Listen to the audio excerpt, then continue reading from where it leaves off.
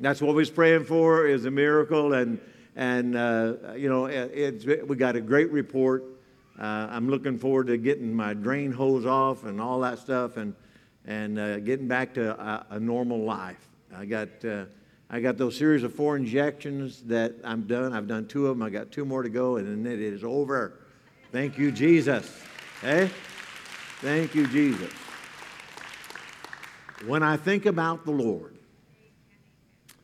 how He saved me and how He raised me, I tell you, when you're going through the process, and I want to talk about it, I want to talk to you how to encourage yourself in the Lord this morning. How to encourage yourself in the Lord. Now, there's an old song that we used to sing.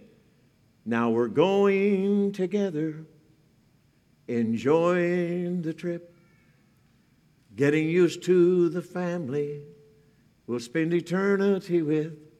And I'm thought those words, are you enjoying the trip? Today, can you say that you're enjoying the life, the gift that God has given you? Are you enjoying it? See, the life that God has granted you, sometimes people go through this life and they never understand that the life that you have was given to you by God. What are you doing with the gift that God has given you? Now, we're going to use our life one way or the other. The Scripture says we spend our life. Spend means when you spend something, so every moment of every day we are spending some moments of our life. Now, we'll give an account of how we spend it. But life itself, your birth was not an accident. God had foreknowledge of you, not that you pre-existed. That's Mormon theology. But He had foreknowledge of you. And He has given you this wonderful gift, and it's a gift called life. And most of us, until we come to the point where we really turn our life over to Christ, we really never think about how we're spending it. We just all consume it with ourselves and our own self-centeredness, and we just think about this person. But listen, God has given you a gift, and that gift is life, and it was meant to be enjoyed. Now, I will give you a couple of New Testament scriptures, and we'll you can go a lot of different places, and it will share with you about life and enjoyment and joy. But John chapter 10 and verse 10 just simply says this, the thief does not come except to steal and to kill and to destroy. I have come that they may have what? God intends for you to have life. And not just an average or a weary existence, but an abundant, it goes on to say, and that they may have it more abundantly. Can I say to you today, if you're here and you're not saved, you will never understand what it is to enjoy a Christian and a Spirit-filled life. You may think you're having fun as a sinner. You don't have a clue. I thought I was having fun as a sinner. I mean, you go out there and you get drunk and come home and you're sick the next day, or you're hugging the toilet, or you're shooting up on dope and you're broke all the time and stealing to feed your habit and stuff. That's not a life. That's bondage. Can't hold a job, don't have a nickel to rub between your fingers and all that stuff. And the devil says, boy, aren't you having a great time? Look in the mirror. No, you're not. It's a lie. Those that come to Christ and makes Christ the center of their life, and they have purpose and a plan, and God charges their heart with visions and ministry unlimited, and you begin to spend your life the way God intended for you to spend it, and then you begin to experience the life that God wants you to experience it. Now, I'm not saying that you'll have everything you ever always want, but I do say that you'll have everything that you need. Amen. To enjoy this life. See, the things that God gives us are meant to be enjoyed. 1 Timothy chapter 6 and verse 17. These are instructions that are given to those who are rich. Okay? Command those who are rich in this present age not to be haughty, not to get puffed up in pride or puffed up, nor to trust in uncertain riches, but in the living God who gives us richly all things to what? Enjoy. Now, before you go any farther, someone said, well, I'm not rich. Oh, yes, you are. Don't let the enemy tell you, well, I don't have everything I want. That's not what God didn't promise you everything you want. I guarantee you're richer than most people around the world. People in other worlds are dying to get to this place so they can have a little bit of what you have. If you can pay your bills and have food on the table, I'm telling you, compared to the rest of the world, you are rich. And beside that, there's all different kinds of ways to be rich. You can be rich in friendships. You can be rich with family. You can be rich with experiences with God. You can be rich in ministry. You can be rich in salvation. Listen, if you are here and you are saved today, you are blessed. You are rich. And God gives us all things for us to enjoy. Don't feel guilty if you enjoy life. Don't feel guilty about it. Enjoy the blessings that God gives you. Enjoy them. They might, enjoy the trip. Can you see yourself, no matter what the situation is, as being blessed? No matter what you're going through, no matter what you face, no matter how tough or difficult the journey gets, can you see yourself as blessed? Salvation itself, when you can look at someone who is facing death and they're saying the words, I am not afraid to die, that person's blessed. That person's blessed. We are blessed. We are rich. And we need to enjoy the blessings that God gives us. The Scripture is clear that God intends for you and I to enjoy life. We don't have to let life challenges overwhelm us or to depress us or reduce us. We don't have to let life challenges do that. Yes, we have our challenges. I was talking to a lady at the shoe giveaway, and she's facing some mammograms and stuff in the future, and she going to be going back through some issues. But she said, I've learned that, hey, I'm not going to worry about it. Whatever, God's still on my side, and I'm going to just put some good thoughts in my mind and not worry about it. Because, listen, worrying will not change the situation anyway. You might as well enjoy the trip. Just enjoy the trip. He wants us to be encouraged in spite of our trouble. It is reported, now get this, it is reported that depression affects 16 to 18 million Americans each year. That's astounding. And it should concern us that so many people have a difficult time enjoying life. Now, we should not rush to judgment about why they are depressed. We shouldn't say, sometimes we're so quick to say thus and such and so. You don't know you haven't walked in their shoes.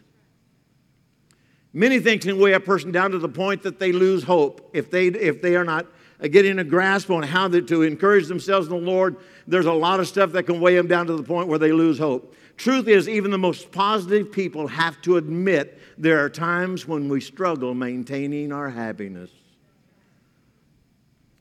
I'm usually pretty upbeat, and I usually have a smile and a laugh, but there are times when you're by yourself and alone with your thoughts that even the most optimistic person there's sometimes that you just struggle in the area of maintaining your happiness. Let me take you to some scripture to one of the most depressing moments in the life of David. Now, you can go to the scriptures and find a lot of different illustrations about people who have experienced things in life and they have come to the place where they're really wrestling with depressions. And I'm gonna read this. Now, how many understands and knows that the Old Testament was written for our learning? Things that are written before time was written for our learning so that we might glean some things out of it. And I want to tell you, one of the only reasons that this is written and put in the Old Testament is it has to be to show us something, because this is one of the blackest days of David's life. It was one of the most depressing moments in his life had to be. If you think that you have bad days, let's talk today, okay? 1 Samuel chapter 30, verses 3 through 4. So David and his men came to the city. Now, I'm going to give you some background here. He has left home, him and 600 men. They were fighting with the Philistines as mercenaries. They'd been run from their homeland by a king who was demented, who was out to kill him. He was away from his homeland. He was living in the wilderness, and he was living, in fact, with the enemy. And so when the Philistines wanted to attack Israel, they wouldn't allow David and his men to fight with him because they was concerned that they would turn on him in the heat of the battle. So they sent them home. So here's these 600 guys. They're on their way home. They're tired. They're hungry. They have been traveling. They're on their way home, and they're expecting to be reunited with the families that are with them. They're looking forward to having some hot meals and a time to rest. And notice, and so David and his men came to the city, and there it was, burned with fire. And their wives, their sons, and their daughters have been taken captive. Then David and the people who were with him lifted up their voices and wept until they had no more power to weep. They wept so long and grieved so much, they had no more tears to shed. Now, I don't know if that grips you like it does me, but these folks were going through a dark time. Having a bad day, maybe you had a bad week, and some of you think, well, it can't get any worse. Linda read me an article and told me about an article. Some years ago, she was reading about a guy, and I don't know if I can remember it all right. He was in his garage working with a motorcycle or something. And something happened, and he hurt himself.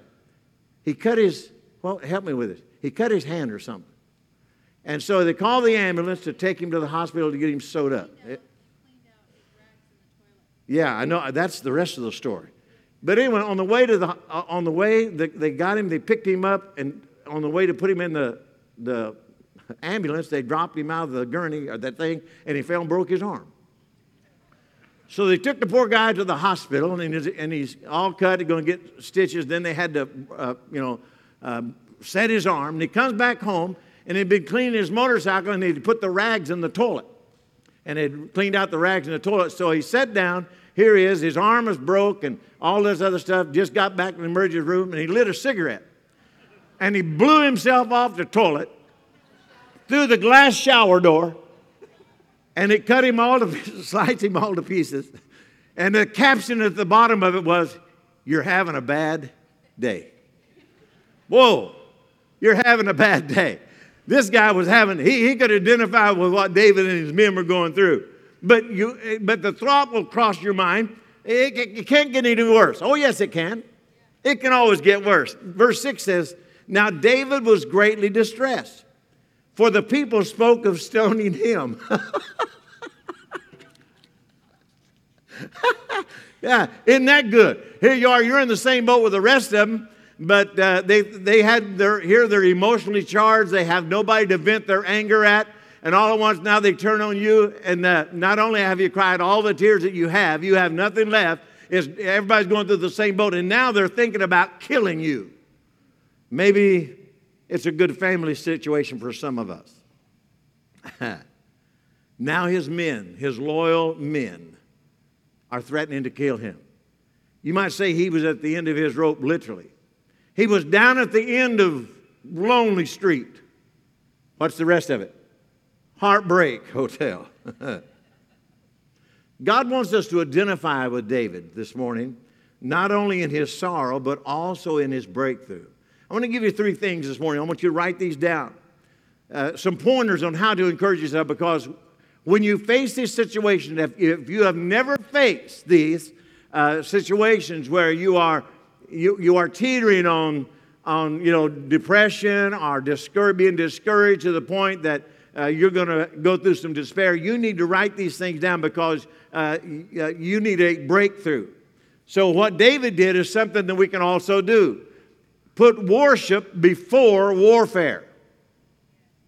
Number 1, put worship before warfare. Yes, there is a challenge. Yes, you're going to have to face that challenge. There's going to be a battle. The kingdom suffers violence, and the violent take it by force. There's going to be a battle. But before you go into the battle, before David went anywhere, he began to encourage himself in the Lord. Put worship before warfare. David is known for his ability as a mighty man of war. His whole life, the bear, the lion, Goliath, They sing songs about his ability to fight war. Saul has slain his 1,000. David has slain his 10,000. They sing songs about his mighty exploits in warfare. But notice what he did in verse 6. But David strengthened himself in the Lord. Yes, there's challenges. Yes, you're wrestling with your emotions. But I'm telling you, you have to do and what David did. You have to strengthen yourself in the Lord his God. You will find this is the most important principle in all of your life. If you're not facing something now, I'm telling you, you will, and you need to be armed with this. This is the most important principle in all of your life. Spending time with God is our first priority. You and I must spend time with God, because when we come to those issues and challenges in life that want to force us and bring us to the point of despair, I'm telling you, God being the center of your life is what's going to save you. Spending time with God is our first priority. In the midst of the demands of life, in the midst of the challenges of life, worship is a necessity, not an option. Talking to you about encouraging yourself in the Lord. What is worship? Now, it's amazing when we say worship, some people do not know how to worship. And so we're going to talk about that. What is worship? How do we do it? Psalms chapter 95 verse 1. Oh, come, let us sing to the Lord. Let us shout joyfully to the rock of our salvation. Let us come before his presence with thanksgiving. Verse 6 says this, oh, come, let us worship and bow down. Let us kneel before the Lord our Maker. Why? For he is our God, and we are the people of his pasture. Worship consists of singing and prayer. Never forget that. When you're faced with the challenges of life, put a song in your heart. Let it come out on your lips. Someone says, well, I'm not a singer. I know that. And God let us know right there in that Psalms what you're supposed to do. You're supposed to make a joyful noise to the Lord. Don't use the excuse that I can't sing to take the place of your worship and singing to him. Just make noise.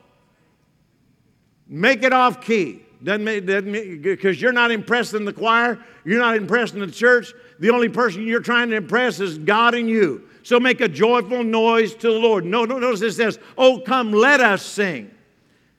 It's an invitation. When you're faced with the challenges of life, and you're faced with the demands of life, and you're struggling in your experience of losing your happiness, I want you to know you need to start worshiping God.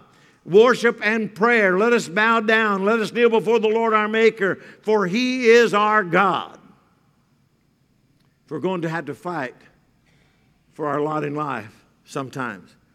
But before we do, we need to spend time with God. You're just, in fact, between challenges. Because after you face and go through one challenge, it won't be long till you'll be faced with another one.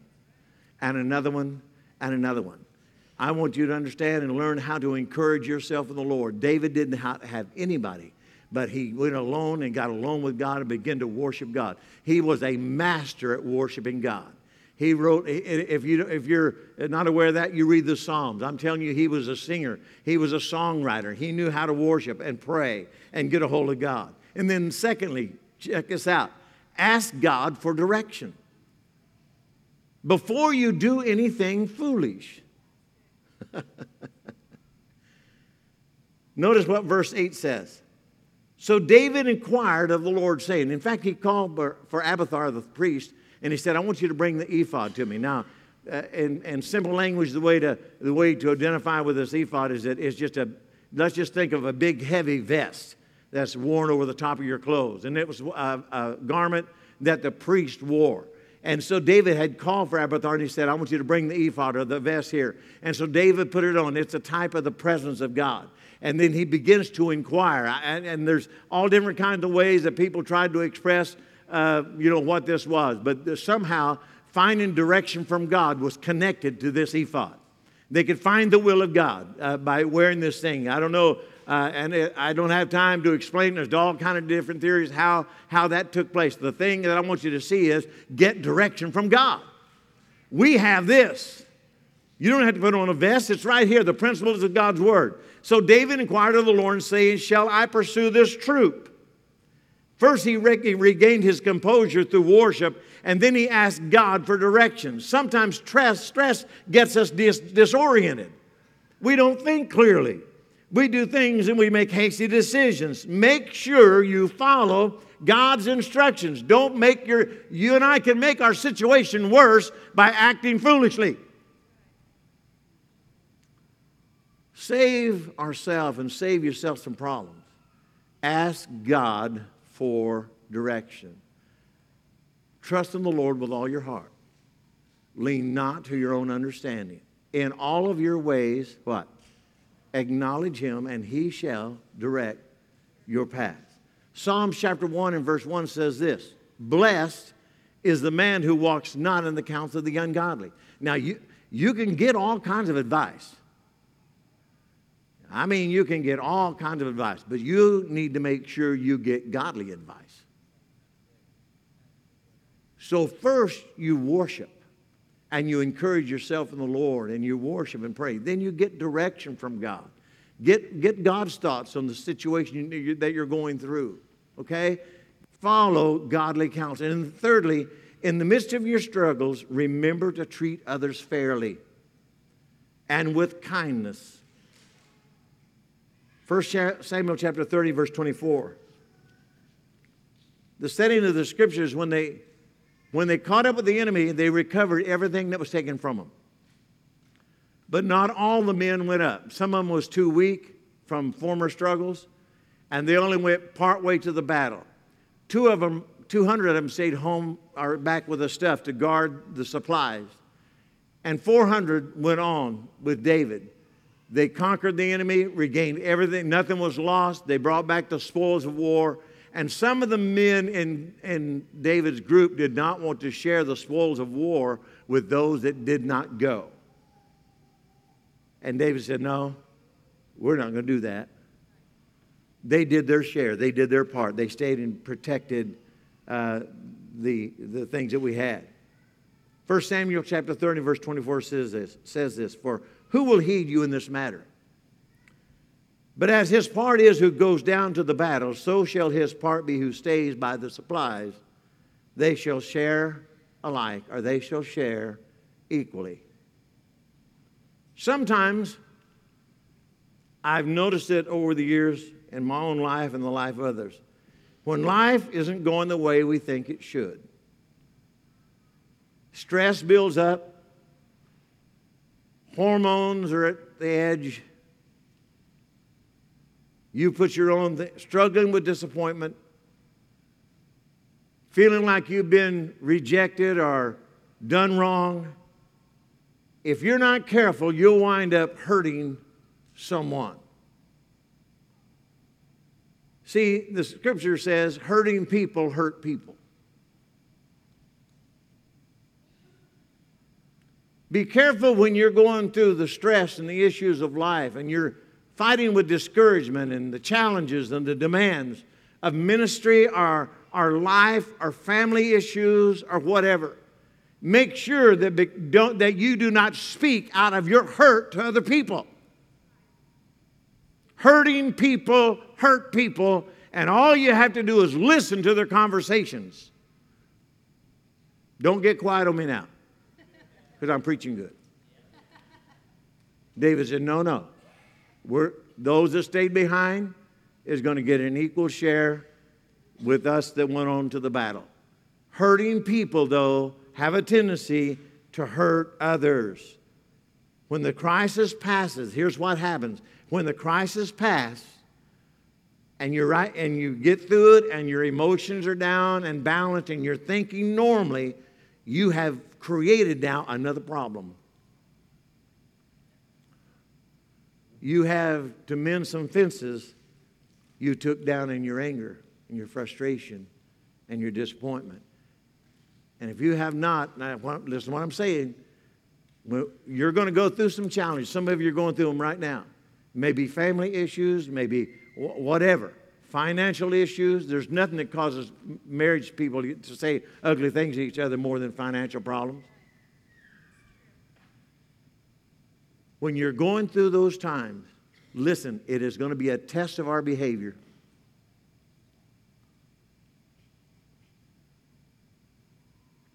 Be careful that you don't create more problems than what you're in. Because after it's all over and you come back to normal and you realize that you had been responding out of your rejection and hurt, you're going to have to begin to mend some fences that you broke along the way by the ugly things that you see. It's real quiet now. I think we're ready for communion.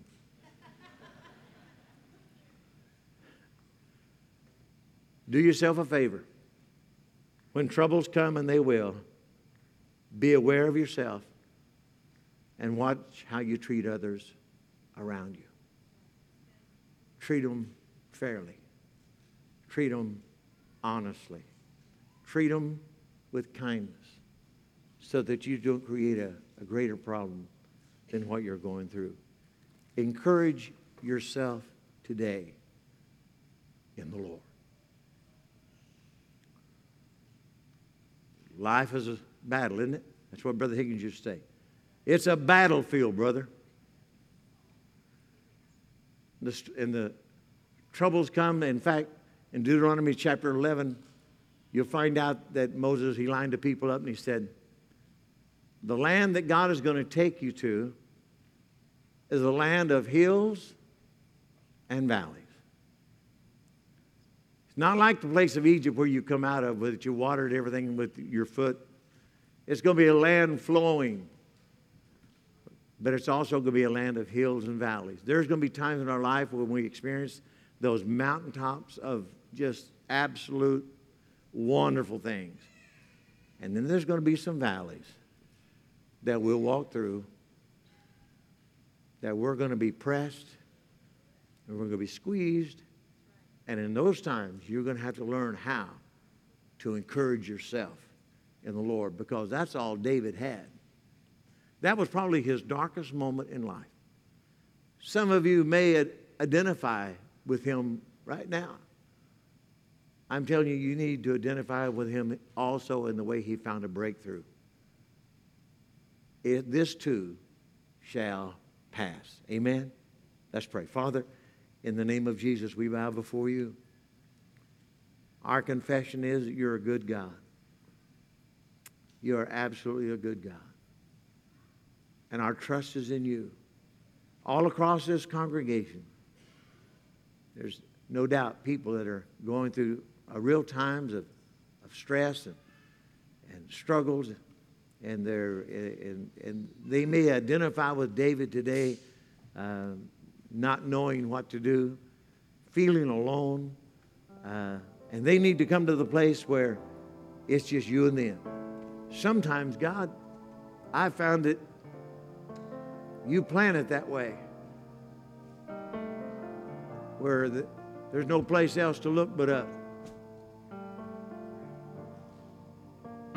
But in that moment, God's going to be so sweet to you. He's going to bring you through this, and He's going to be sweeter to you than you've ever thought possible. God is a good God. He hasn't forsaken you. He hasn't forgotten you. He hasn't given up on you. Encourage yourself today in the Lord. Worship Him. You say, I have nothing to worship Him. I just don't, there's nothing. Listen, use your memory.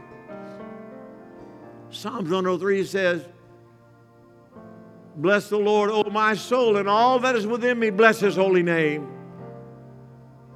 who forgives all my iniquities, heals all of my diseases, satisfies my mouth with good things so that my youth is renewed like the eagles. Now that ought to make you happy. He didn't say renews your energy like a mud hen, but He said the eagle, who crowns your life with loving kindness and tender mercies. Oh, use your memory. Has He done that in your past? He saved you. He changed the direction of your life. He changed your destiny. You say, I haven't got anything to worship Him. Oh, yes, you do. He's forgiven all of your sins. All of your sins. None of us deserve it, but that's what He did. Use your memory. Bless the Lord, oh my soul. It's my responsibility. I'm going to do it myself. Can't depend on somebody else. to worship God for me. It's my job. It's my responsibility. Oh, but when you do, God's presence, God's Spirit come into His presence with thanksgiving in your heart. Oh, my God. In my darkest moment, He's still God. He's still God. Told the class on Wednesday, listen, God's a healer. God's a restorer. God's a healer. Someone says, well, I don't understand healing. Neither do I. But I know God heals. I know God works miracles.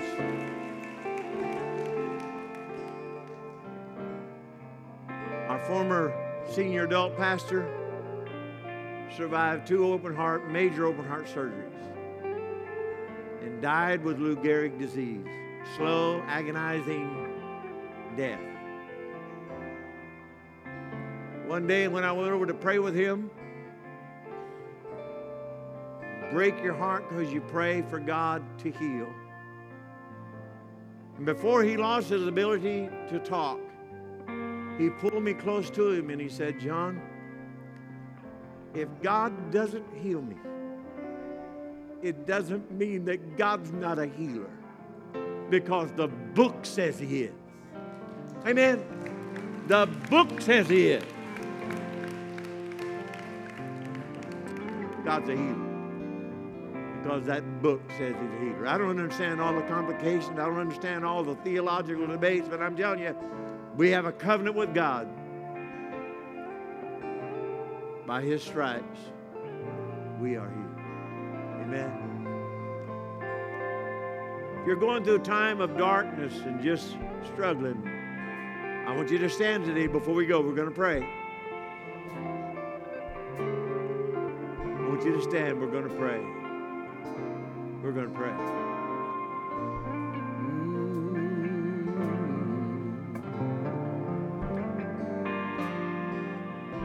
And the book said he encouraged himself in the Lord and he worshiped.